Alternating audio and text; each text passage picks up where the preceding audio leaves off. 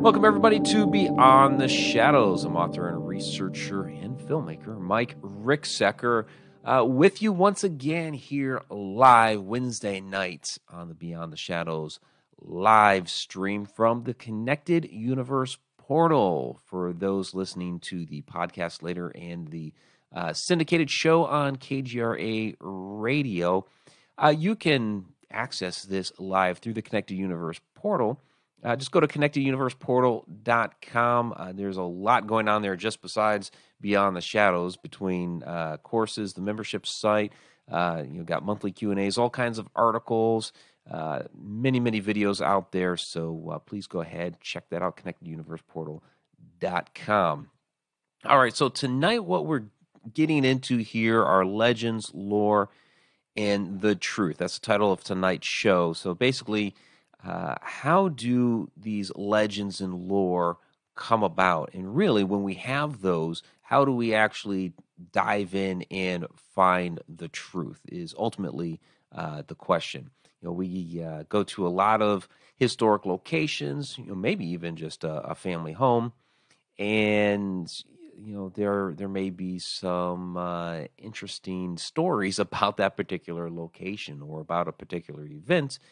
And especially when it comes to ones that have become popular in pop culture, and you no longer know what is the real truth behind what exactly happened. So, and there's Joe Chandler. Great to see you, Joe. So, along with Nicole and Tom and others that are filtering in. So how does one figure out what that real truth is when you have all of these layers and layers and layers of lore upon that? And we've seen that in several of the different shows that we've done here on Beyond the Shadows, like when we got into the fairies and those type of supernatural entities. There's so much legend and lore. You just pick up a book on fairies and it gets into all these different categories and the hierarchy of the Fae realm and all this stuff. And it's like, well, wait a minute. I just want to know, because I came across that when I was just, I had witnessed some things and I want to know if what I witnessed was what one would call a fairy. And I'm just, pick up a book like that and I'm muddled in all of this legend and lore. And I'm kind of, at a loss there. Okay, what is exactly the truth? But we're going to get into that with The Conjuring House. We'll hit on Helltown, and we'll hit on some other locations as well. So I'm actually going to pop up a presentation here that I've put together talking about some of this stuff before. So, and that is the old History in the Paranormal, a Working Relationship presentation. But I've made some modifications here. And along the way, over the years, this has kind of grown, expanded, and got different stories in here. Like I said, Tom probably recognizes this. But history and storytelling. So, a lot of times the stories that we have been passed down through word of mouth. And it was Socrates actually hated writing. He preferred stories passed down by word of mouth. He thought there was more to being able to retain through your mind, kind of like good practice of memory skills to be able to retain the story and recite verbatim those particular stories. So it's like when somebody knew the Odyssey, they just, it wasn't one of those where they were reading from a script back then. They actually verbatim knew everything about the Odyssey by heart, line for line, word for word. But we also see that in our indigenous tribes here in North America. Most of them did not have a written history. It was all passed down through storytelling, but storytelling was extremely important to them. And so they believed that, their stories that they passed down were extremely accurate. Now, say what you want about the conclusion of Game of Thrones, but one line I did like from that was Tyrion and that last meeting that they all had when they were determining who was going to be king. And the line he says is, "There's nothing in the world more powerful than a good story." And that is essentially what happens with a lot of the legend and lore. Like there's, a specific event that happens, and a lot of times that story is good enough. But you know how over time, the fish gets bigger and the weather gets worse, and it's one of those things where the story gets added onto and embellished and becomes very, very different than what the original story was. And the reason why is because people are looking for an engaging audience, and when you have an engaged audience, whatever the central message is within that story will stick more, or at least that's the idea. So that same, or at least very similar thing was said in the Shadow Dimension docuseries by Elise Carlson, historian from the Johnson Historical Society, who weighed in on the history and legends of what we call now the Conjuring House, or the House on Round Top Farm. So basically, this is the house that the first movie of the Conjuring series is based on, where the Perron family lived for 10 years. Now, there's multiple facets of this story, and one of those was Bathsheba. Now, the way the movie depicted was that she was an evil witch. She ended up possessing Carolyn, and they had to do an exorcism in the basement. Very, very different than what originally happened. Now, the local lore was that Bathsheba, and this is just the story. This is not necessarily true because there's no way to prove it. The local lore is that Bathsheba had actually murdered a baby with a needle, jabbing it in the back of the head. So, when talking with Elise in the Shadow Dimension docuseries about this, because most people actually believe that is incorrect, that never happened, because it's not found anywhere within the within the local history. There's even a what they call the Black Book of of Burrowville, which is one of the local towns there, and it's basically a book of all kinds of interesting, crazy, wild, bizarre, and terrible deaths in the local area for all time, from when the area was settled. And this story is not there at all. So it appears to be a legend that, as Elise says, uh, basically appeared. It was conjecture after her death. Uh, and so I ended up asking Elise, okay, well, how did this happen? How did this perpetuate? And as Elise says, as Tyrion said previously, people like a good story. And it's one of the things that attracted her to the house as a historian, is that it was a very interesting story. And so she became compelled to dive further into the history of that house. And those watching the live broadcast, here is what is known as the Conjuring House. Yes, very different than the movie. The movie was actually filmed in Georgia. They used a two-story farmhouse next to a lake on that, smaller footprint and taller. This is a lot longer in nature. It almost looks like a ranch-style house. There are 2 stories, but much shorter than the house that they used for the movie.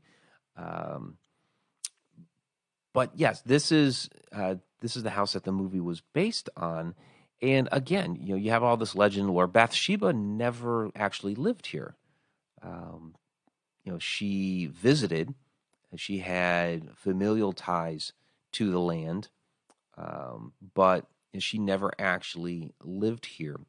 this supposed baby. Uh, that incident did not happen here either.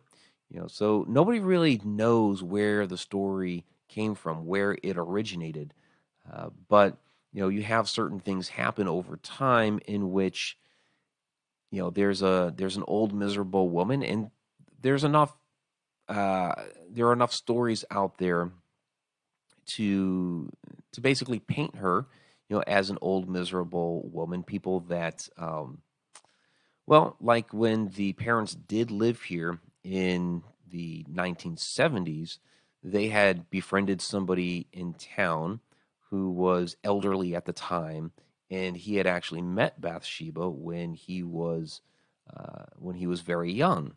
Now, people automatically think that, well, it's an old colonial house from the 1700s, so Bathsheba lived back then. Well, actually, no, she lived in the 1800s. But this individual apparently had met her when he was extremely young, and she was extremely old at the time, and so she was an old miserable woman. And so, what do people around that time usually attribute to old miserable women living by themselves? Um, that are kind of crotchety when they run into somebody. Well, they end up giving them the story of being the witch, and so you see this amalgamation of different things start to come together to create a story. Something that Andrea points out in the Shadow Dimension docu series is that Bathsheba was a mother herself, and uh, as a mother, she experienced tragedy of her children passing away from illness. You can go to the site, the grave site, and see the stones there. Bathsheba stone is not there right now because of vandalism from the movie. So, you know, people overreacted to what they saw in the movie of her being this witch and being, and possessing Carolyn and essentially making her out to be some demon. So people went and destroyed her headstone. The local community pieced it back together. People came by and destroyed it again. I actually got to see it before they finally removed it one last time. They repaired it one last time and have hidden the headstone away. So her spot, you just see the base that's sitting there, but her husband's stone is there, and then the children. So she actually, as a mother, had experienced tragedy. So if she's experiencing, these losses, is she really going to, I don't know, murder somebody else's baby? That's a question that Andrea throws out there during the series. She does not believe that as a mother, having experienced these losses, she doesn't get the feeling that Bathsheba would have done that. Again, we don't know for sure. So then, all that's local history. That's local history and legend. But now the movies have imparted, other stories on top of that house, and it became like Amityville. So a couple years ago, the house changed hands. The owner who had it for decades after the parents, um, got fed up with people coming onto the property to get a look at the house. It was an invasion of privacy, and we saw the same thing back during the 1970s with Amityville, where the movie came out and people flocked to the Amityville house. Town down there has actually been to the house, or at least outside of it. They've changed the address of the house. They changed the windows to make it look different, painted it a different color. I mean, you drive by it, and that's it. But they did a lot of things to try to disguise it because people were coming up on their property all the time because of the movie. So, naturally, the people that lived in the house at that time, were saying, there's no paranormal activity going on here.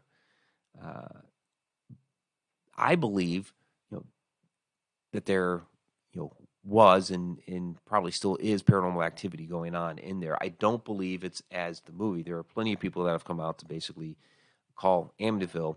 A lot of the stories, the pig and all these other crazy things that supposedly went on there, were all fabricated.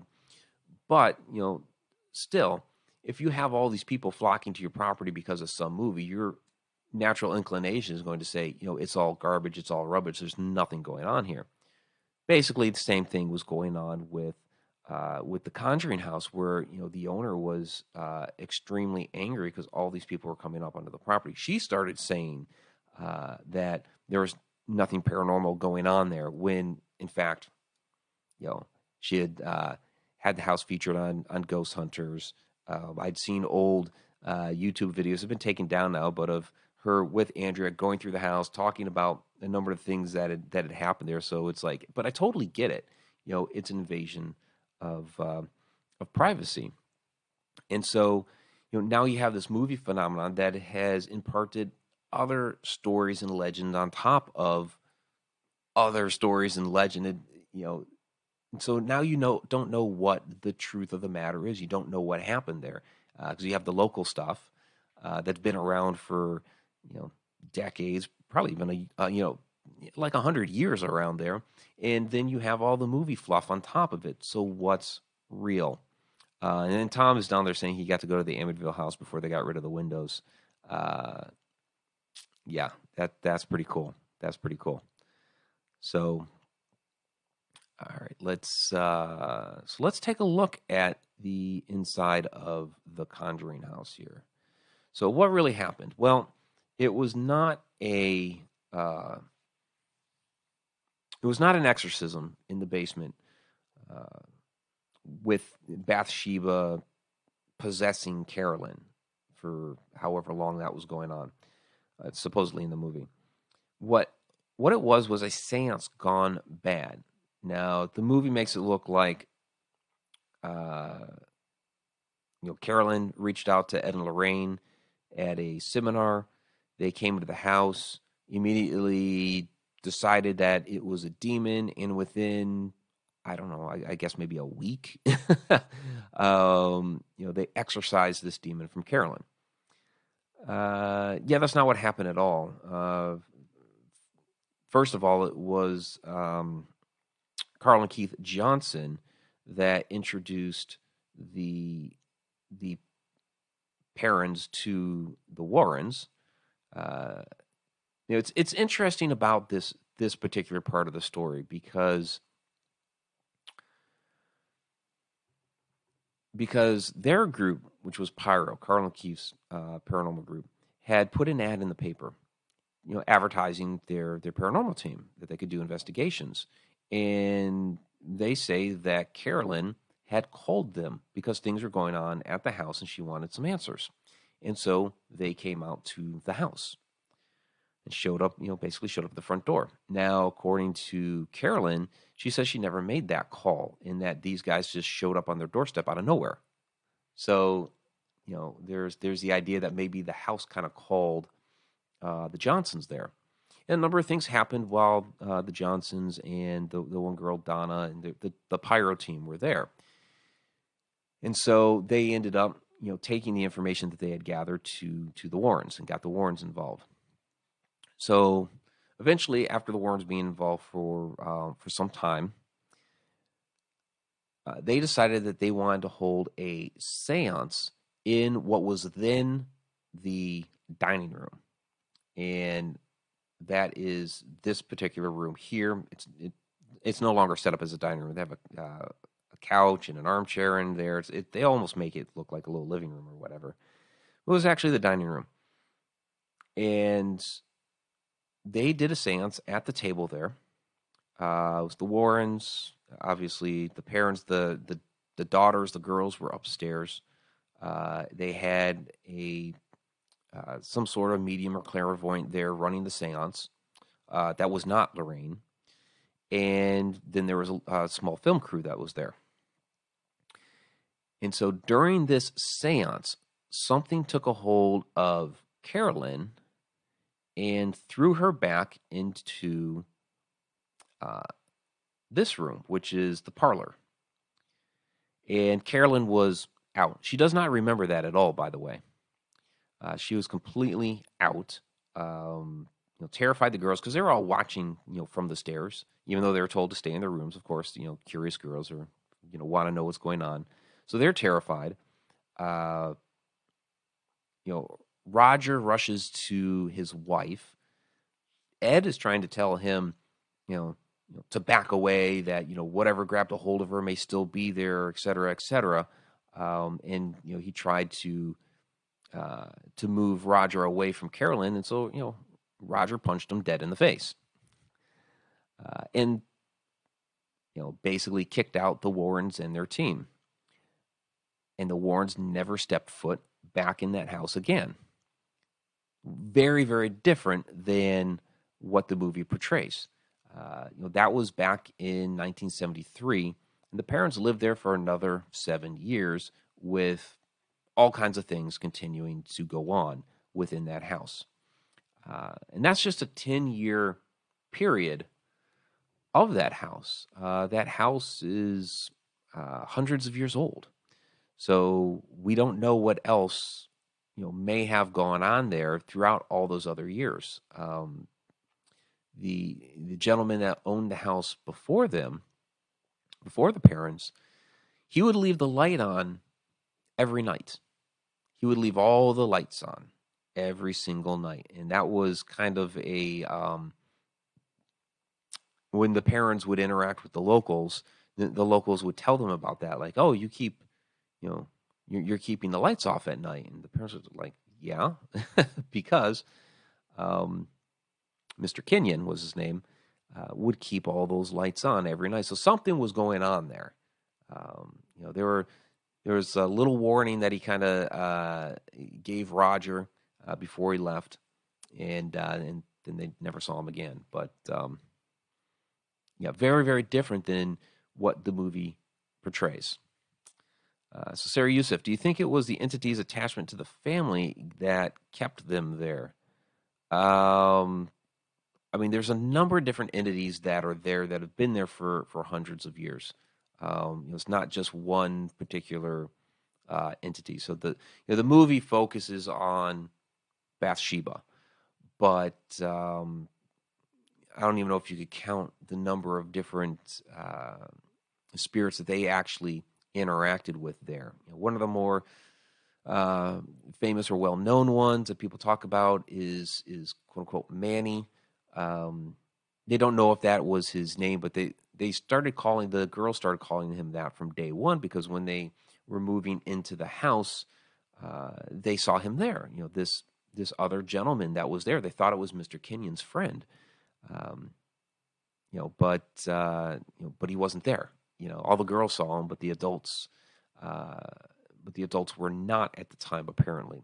We don't know if Mr. Kenyon did, but like Carolyn didn't see him, and I don't think Roger saw him either, at least at that point. But all the girls had, and so because he was a man, they just called him Manny. But they have no idea if that was his name, and that's something that Andrea points out in the Shadow Dimension, that there are all of these different spirits that were there, but they never introduced themselves and never said, "Hello, my name is," or explained their story or from what time period they were from. Now, they had different interactions there, with things from other time periods. I've talked before about the time slip that Carolyn and Andrea had experienced there, and that was actually the same area of the house, which was this parlor. From this parlor, they saw the family in the dining room, where there was the woman cooking over the fireplace. Now, this fireplace was blocked up at the time, so there's no way she could be really cooking over a fire there. There was a different table that had manifested into the room with a couple gentlemen sitting there, and the one gentleman turned to the other, looking into the parlor, and say, "Well, would you look at that?" Because they saw the parents there. That is the exact same area in which the time slip happened, which is the area the uh, in which the seance happened. And so that's one of the things I point out in the shadow dimension is, you have basically like this column of energy from the basement, the well room, where you have an open well with water. You have the limestone walls, and they're capped with granite, so it's like a perfect little power plant. And then you have the parlor right above that, and then Andrea's old room is above that, and that's where Carl saw the rolling black smoke come toward him in 1973.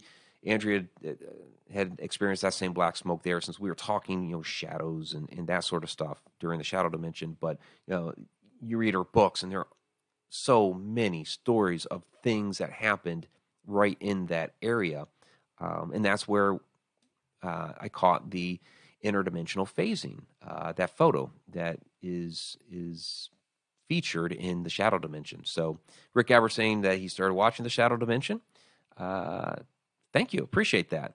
And also Rick's question: how many entities live in the Conjuring house, and when was the first activity there? Yeah, don't know, and that's kind of what I'm talking about. They have no idea how many are there. There are many that are there, and first activity. You might take that back to the first family that actually lived there were the Richardsons. Everybody calls it the old Arnold estate because the Arnolds were the family that the last name of the family that lived there for so long, but the Arnolds basically took it over through marriage. The Arnolds married into the Richardson family, and that was the name that survived was Arnold, but it was originally the Richardsons. But we have no idea if any of the Richardsons or Arnolds experienced activity back in the 1700s. Basically, the house goes back into the 1600s. They don't know the exact day that it was constructed or the exact year. They just have an approximation. Sarah Youssef, does the multitude of entities at the house seem to have a hierarchy? No, not really. They almost all seem to be on their own. Yeah, from most of the stories that that I've read, because I've read Andrea's series. We've had Andrea on here many times. The other people that have come on to the show talking about, like Carl and Keith, they don't really seem to have a lot of interaction with each other. They almost seem to be their own sentient beings. Now, spirits can interact with each other, and they can certainly know that that other spirits are there, that other entities are there. We've seen that happen, but whether there's like some sort of hierarchy like that, there really doesn't seem to be.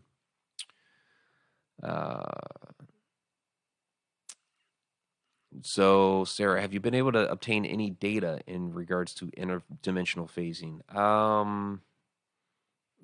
Like what kind of data? Like measuring the energy that's there. People have measured energy there. I have a visual of it, so you actually see it happening. So I don't know what additional data you might be looking for there. So that's Conjuring House. I don't want to spend all night on that. I do want to kind of shift from there into other stories and kind of talk about how how legend and lore comes about, and trying to dig into some of these older stories where, well, we'll start right here. Let me flip back to the presentation. There we go. So Mount Airy Mansion, Rosaryville Park. This was when I was first researching Ghosts of Maryland. This story was really fascinating to me. So I got my start in writing with mystery, and going back to when I was like 7 years old. I loved reading little mystery stories like Encyclopedia Brown. I loved writing them. I've been writing since that age. My first published book was a mystery novel. So to me, what was going on here was a mystery. Now, this house here, if you look at the structure on the right, You can see it is of a different style than that white facade directly in front. Uh, Again, another historic house that's been added onto over time. So the structure that's on the right is the original old hunting lodge. Again, dates back into the 1600s. This is, you know, basically around the time when Maryland was first settled. Yeah, so it's about the same age as the Conjuring House. The white part there, a little bit newer, that was added on to. George Washington's been some time here. His stepson married into the family. You can't see them, but off to the left are some boxwoods, and the legend is that George Washington supplied those. But in any case, all that aside with George Washington, when I was doing research on this house, came across a number of fascinating ghost stories associated with it. But I found this little one-liner about a distraught young woman, heartbroken and mourning about the house, still desiring a forbidden love she was disallowed to have in life. That's all I had to go on. That this person was there, had zero information about her, but I was curious. Okay, who is this young woman? What's her story? Um, when did she live there? This is a house that's hundreds of years old. Um, why was she forbidden? From her love. What was the story behind this poor young woman, and how did she die? So I did some digging, not just for her, but I was still searching for information about the house. And as I was searching for information about the house, I found this book from 1914 called Colonial Mansions of Maryland and Delaware by John Martin Hammond. I have a workshop. I haven't done it in years, but I have a workshop on researching paranormal history. And one of the things I mention is old books, that you will find a treasure trove in old books, because as time goes on, decisions are made as far as what information to keep and what information to go ahead and discard, because as history continues to move on, it's a lot of information to stick it all in one book. So you can find some treasures in old books. And in this book, I found this: The Tragedy of Ariana Calvert. Uh, Her life is one of the most pathetic stories connected with the historic old mansion. She loved a young man who had been received at her father's house, but was not looked upon with favor as the daughter's prospective husband. And once I saw that, it was like, oh my gosh, here is the story that was relegated to a one-liner on a website somewhere. And so, the story is basically that her father, Benjamin, on the left there, in this slide, did not like the young man that had an interest in his daughter. Ariana and the young man were head over heels for each other, and Benjamin just did not like this kid at all. So as he forbade Ariana from seeing him, but of course, young love being what it is, she continued to try to go see him. And so to prevent that, because it kept going on, Benjamin sent his daughter away to go live with her older sisters in Annapolis. And by doing that, he absolutely crushed his daughter. She grew into an extreme depression.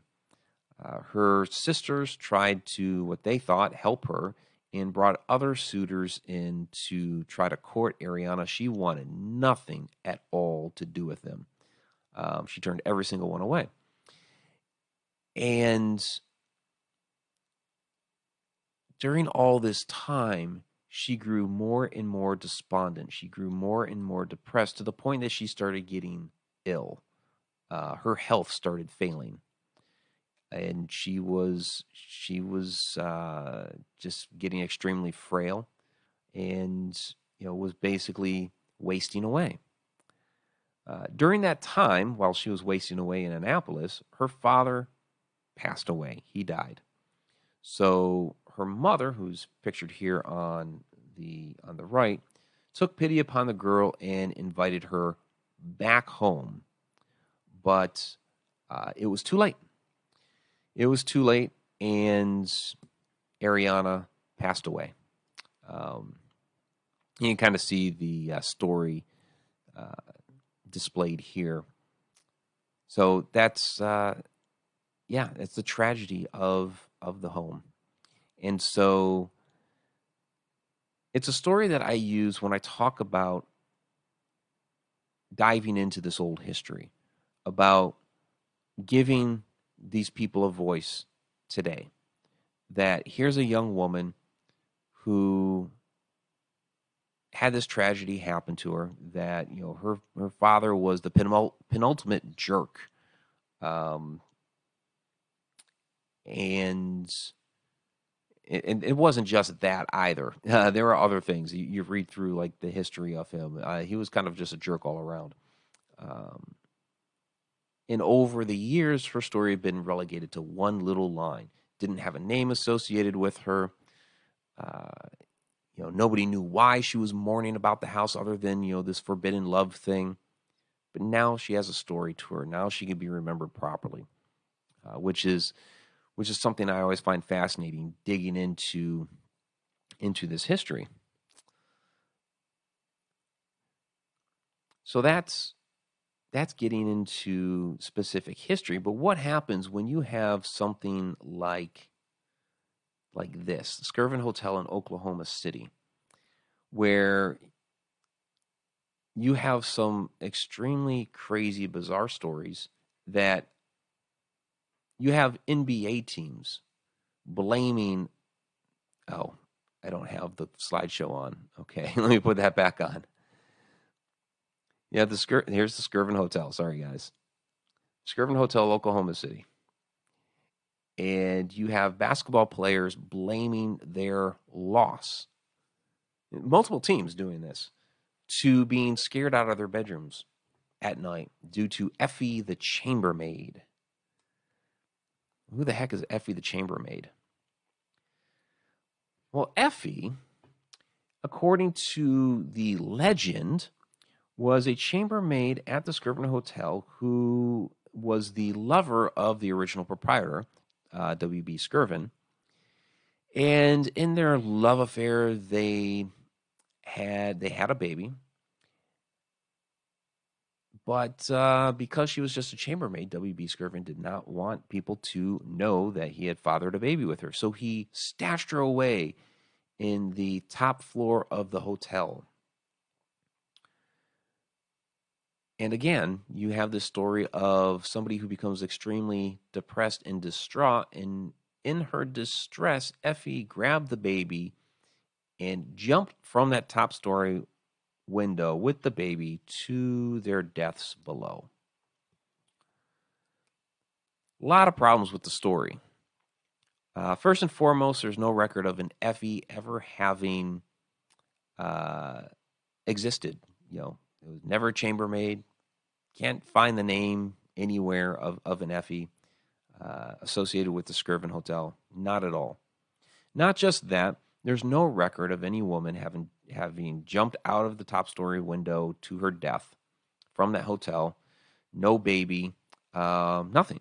It's just there it is. There is some story that exists, but no facts to back it up.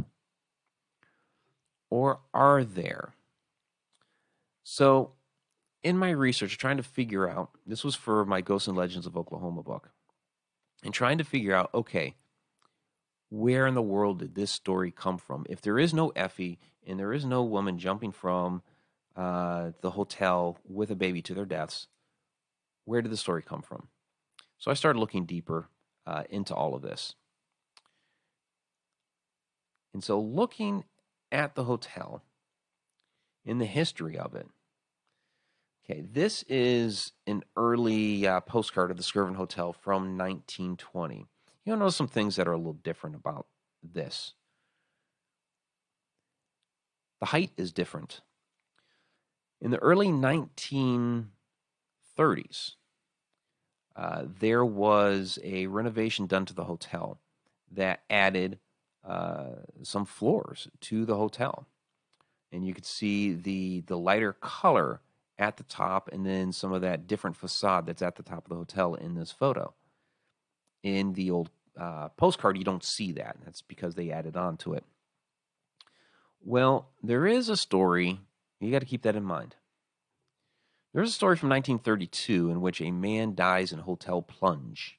Not a woman. It's a salesman from Dallas that jumped out of the 10th story window.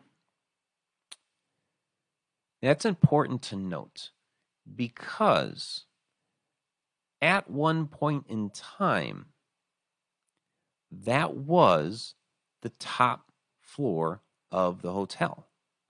In fact, it was just very recent in comparison to this article that they had added on those floors.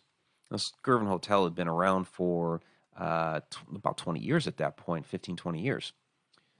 So if you told somebody in 1932 that there was a man who jumped out of the 10th story window of the Skirvin Hotel, somebody who's familiar with the hotel enough from the 1920s, late 19 teens, to know that the 10th story window was the top floor back then, they would probably associate. Remember, news didn't travel as fast back then. They would likely associate the 10th story with the top story because it had been at one point. So then that's where the story starts changing. People who didn't know that there were 4 more floors added on associate the story of top story to, or the story of 10th floor to top story, because that's what they're thinking, that there's still 10 floors there when there were not. So, okay, that explains the number of floors problem. So now what about the woman? Well, there was a woman some years later, not from the top story or even the 10th floor. It was on the 8th floor, in which a woman attempted to jump out of the hotel.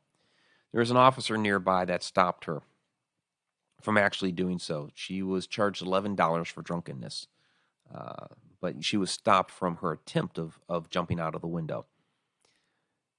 Doesn't necessarily mean it's who they imparted Effie onto, but it's possible. It's still in the same decade, still in the 1930s. A woman who attempted to jump out. There's a guy who did from the 10th floor, which had once been the top floor of the hotel.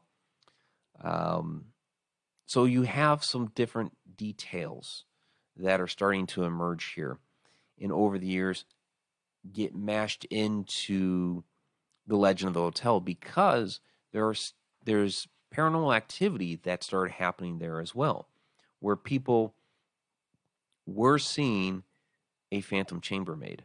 People were hearing a phantom maid cart roll down the hall. They would hear it outside their door. They'd open the door because they would want, something from the maid. There's no maid. There's one individual who claimed that the apparition of the chambermaid appeared to him while he was in the shower. Take that one with a grain of salt. But a lot of people did claim to see this apparition there. There are also reports of the phantom cry, a disembodied cry of a baby upon the air.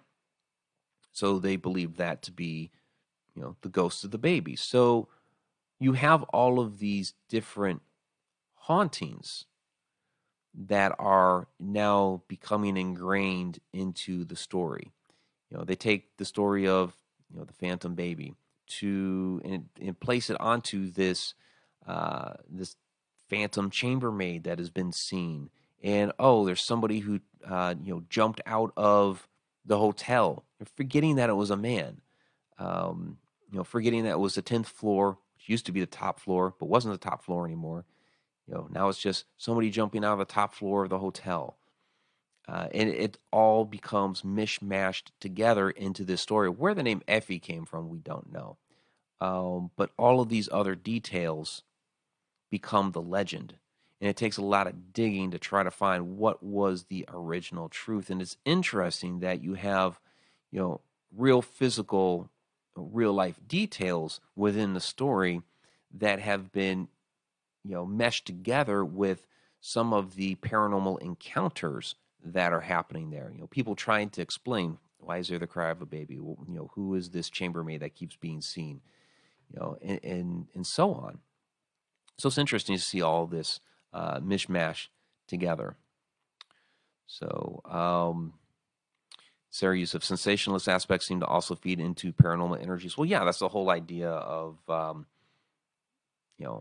the Conjuring House or Amityville and all that. And it's, sensationalizing the stories is, part of that whole storytelling aspect. This goes back to the very beginning when I was talking about people like a good story. If there's something about it that you want them to remember, you do sensationalize parts of it so that they end up remembering, oh, this is a good engaging story, and then it gets to whatever the point is, and then you end up remembering the point much better because it was good storytelling. I'm going to skip through some different things here. There's a whole thing on the Gore Orphanage that's a part of the old presentation. I have a lot of videos that are on that on the Haunted Road Media channel. There's the one where I break down the whole history of the place. So this is the one where the children were supposed to have been trapped in the orphanage in a fire, and it was run by Old Man Gore, which never existed.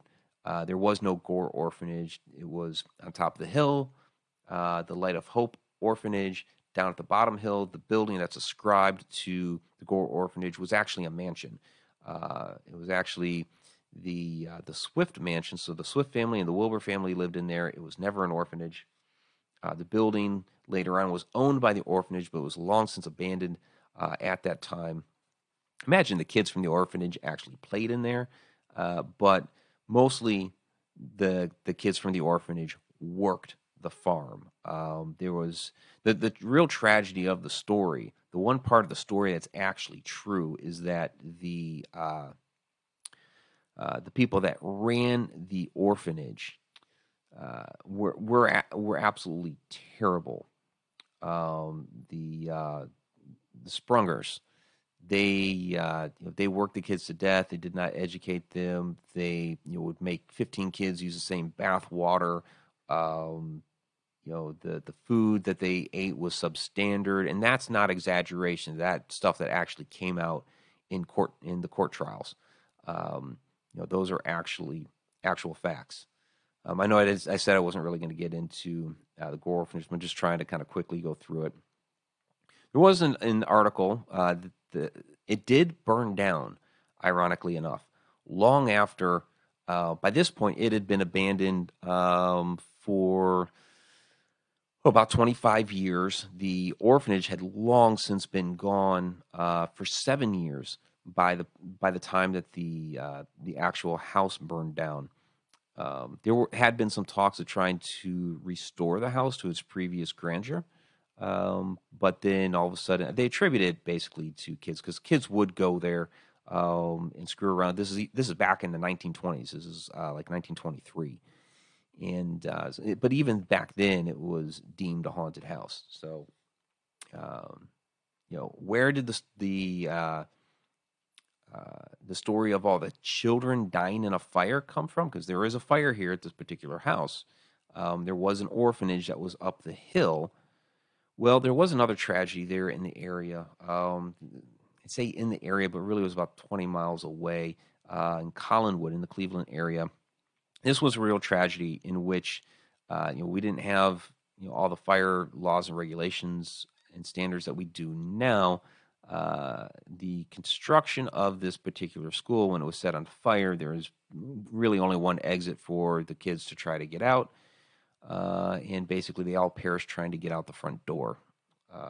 So there was, uh, I don't remember the number offhand, but it was like around 170 children that perished in this fire. So there is an idea that this tragedy of Collinwood was in some ways transplanted onto the legend of Gore Orphanage. And then there is Helltown. And yes, Nicole, you have been there. Nicole has definitely been to Gore Orphanage. Then there's Helltown, which Tom down there has been. And what's crazy about this, this was another real tragedy in which in the 1970s, the United States government decided that they wanted to take back land for use in national parks. And instead of just designating land that had been touched as natural parks, they decided to institute eminent domain and take back land that was already being inhabited. In this particular area, this is the Boston Mills area of Ohio, Peninsula, and some of the other little towns that are around there. These were just kind of small towns along the canal. Just regular little homes. There were some mom and pop commercial businesses, and they put those people out of business, and they took away the homes. And because this happened at such a quick pace, a lot of those homes just were instantly abandoned. They allowed the fire departments to come in and train on the home. So then you would have abandoned homes next to a burned down home. So it became known as Helltown because it looked like hell. Over time they've cleaned a lot of that up. This is 40 years, almost 40 years later now. At least 35? No, it would be about 40. So how old am I? Because it started happening in the late 70s. So yeah, over 40 years ago now. So yeah, they've cleaned up a lot now. They've turned it more into the park. Most of the buildings that had been abandoned are now gone. The government did, provide them with, some money or what have you to leave and go elsewhere. But you're talking about, families that have been there for generations. People who had, built a business there, that were now, losing their small business and things like that. A lot of legends grew up around there, of course, because people are seeing the the burned out homes, all the abandonment, there's the legend of the school bus that was left abandoned there. That the school bus, carrying a bunch of children, was stopped by these serial killers, and the serial killers murdered the children, which is not true. The bus was actually commandeered by a family who was remodeling their home, and as they were remodeling, they had, I guess, were doing so much work inside the house, they actually used the bus as a place to kind of sleep at night, while they were working on the house. Well, at that time, that's when this edict came down to toss the people out of their houses. So they're like, well, we're losing our home. We don't need to take the bus. And so they just left the bus. But there are a lot of other crazy things. The rumors of the Satanic Church, that there's upside down crosses on the church. And if you go to that particular church, it's just the architectural style. It's called a gingerbread style architecture. There are not upside down crosses. It's not a Satanic church. But that's what people started doing, where they started coming up with all these crazy stories and legends. So this particular, let me go back to the slide, and we only have a couple minutes left. So this was crazy. So this was like one of the last houses that was there. This was September, let's say 2016. By that following February, it's just gone, totally wiped out. I mean, you don't even see remnants of like where the driveway was. It's just gone. here's some of the, I mean, it's kind of an example of an abandoned school bus, upside down cross. It's all just stories. The bottom photo here is a older photo of Boston Mills. These buildings are gone. It was a thriving little community that there's a lot of farmland there. Uh, there was the Jate paper mill, which is part of my family history. It's Charles Jate there who owned and operated it. The All the little kids there in that photo are a number of those are his children. The little blonde haired kid off onto the left hand side of that photo is my grandfather, and my Auntie Kay is in that photo as well. So so this was a family business. The yellow little houses there. This was one of those places, Jate, which was north of Boston Mills. That was known as a company town where they had actually supplied housing for the workers, at the mill. So there was that type of stuff that was there. So I have my own theories as to what really went down and why they booted people out. A couple of things that I discovered. They always say look in plain sight for your answers as to what really happened. And so I found a couple of things just while basically walking down the towpath. One was there's a transcontinental cable that's going right through the area right now. The other thing is a gas pipeline.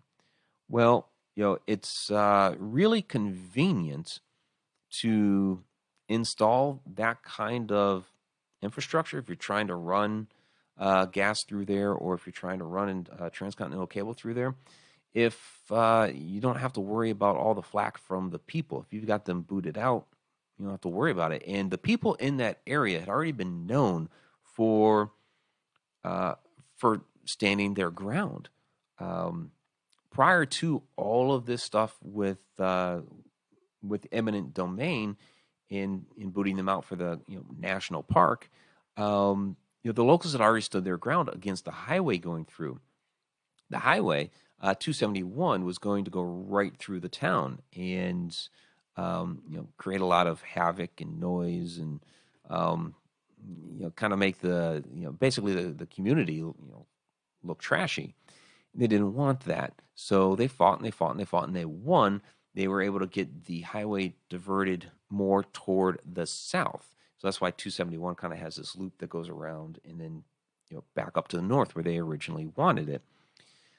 So with that kind of history, yeah, they didn't want to go through the courts and have this drag out for years, because that took several years for them to fight that. They're just like, all right, we'll declare eminent domain. Now the locals still, went to. They still fought that. There were several that went to Congress and tried to fight that. Still, they lost, but yeah, they were a resilient bunch, and it's just recently here that the last few remnants of that are gone. But yeah, there's all kinds of crazy legends and stories that come out of that location just because of the way it looked for a good 20 years after that eminent domain took place and all of those houses were abandoned. You get stories of witches and toxic spills and aliens and secret government underground bases, and you know none of that is true. And I've talked to an elderly gentleman who lived there during all that, and I'm going to touch base with him now. COVID is kind of winding down. I talked with him a little over a year ago, and he wants to take me through the area. And so now that it's winding down, I'm going to reach out to him again, and we'll go through all that stuff, which is going to be fascinating. The real stories of what happened there. So, all right. Let's go ahead and wrap this up. We've gotten down to the end of the show here. Appreciate you guys sitting and listening to the legends and lore and the truth of what actually goes on at some of these locations. Yeah, there are some fantastic stories that are out there that, as we're in the field of the the supernatural, the paranormal, the extraterrestrial, the weird, the unusual. You hear some of these fantastic stories that are just, you hear it, you're like, that's just a story, that's just a legend, but somewhere in there is at least some grain of truth. And it might take a little legwork to find it, but you will. It's there. There's some truth behind all of these things. All right, everybody, really appreciate it. Thanks for joining us here on Beyond the Shadows. For those that are listening later to the podcast or on KGRA, please check out the actual live stream. Join us here. You can have your questions asked. You can weigh in on all this stuff live through the Connected Universe portal, connecteduniverseportal.com. Have a great night, everybody.